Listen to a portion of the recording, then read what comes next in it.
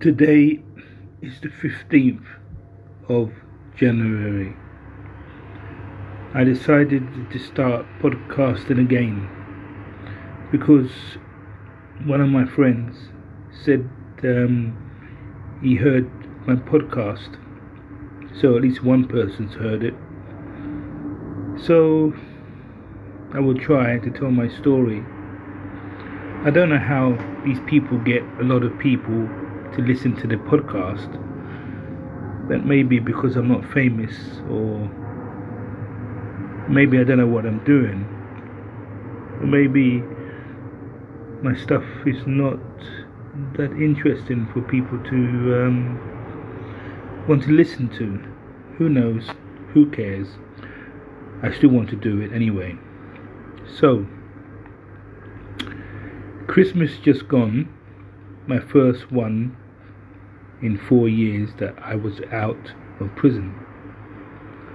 I wasn't looking forward to it because I'm homeless and I'm in a hostel, and it was all a bit scary, but I embraced it, and to be honest with you, I actually had a very good Christmas. I couldn't be with somebody I loved very much. That wasn't easy, but we managed to Skype. And somebody else who I love very much was there for me. And so were my friends.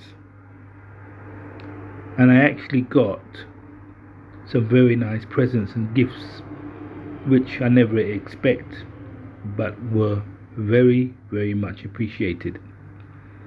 And I connected with some old friends I haven't seen for a while. And they are really good friends, and they really do care for me, and they are there for me. I don't have family.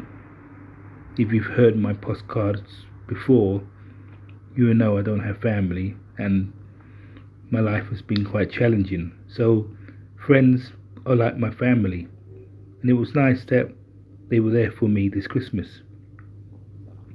One has been inviting me to stay with him for Christmas for over 20 years.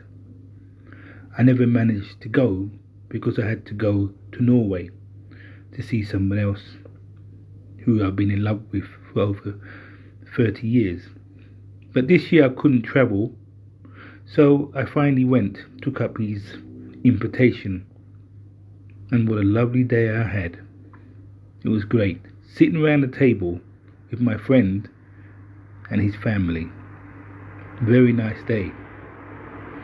And then on New Year's Day, he met me again.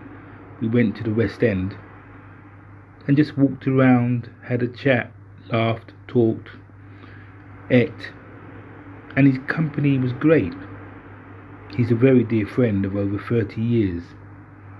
And then he gave me a gift, very unexpected, but a beautiful, beautiful gift, something I've always wanted. I never thought I would have again. He gave me a nice watch, and there's a story behind the reason why I like watches. I will tell you another time. But the watch was beautiful, extremely expensive, but because it comes from him, and we have a bond of friendship for over 30 years, and while I was in prison, he was really there for me. He really cared. He showed me in so many ways that he loves me as a friend.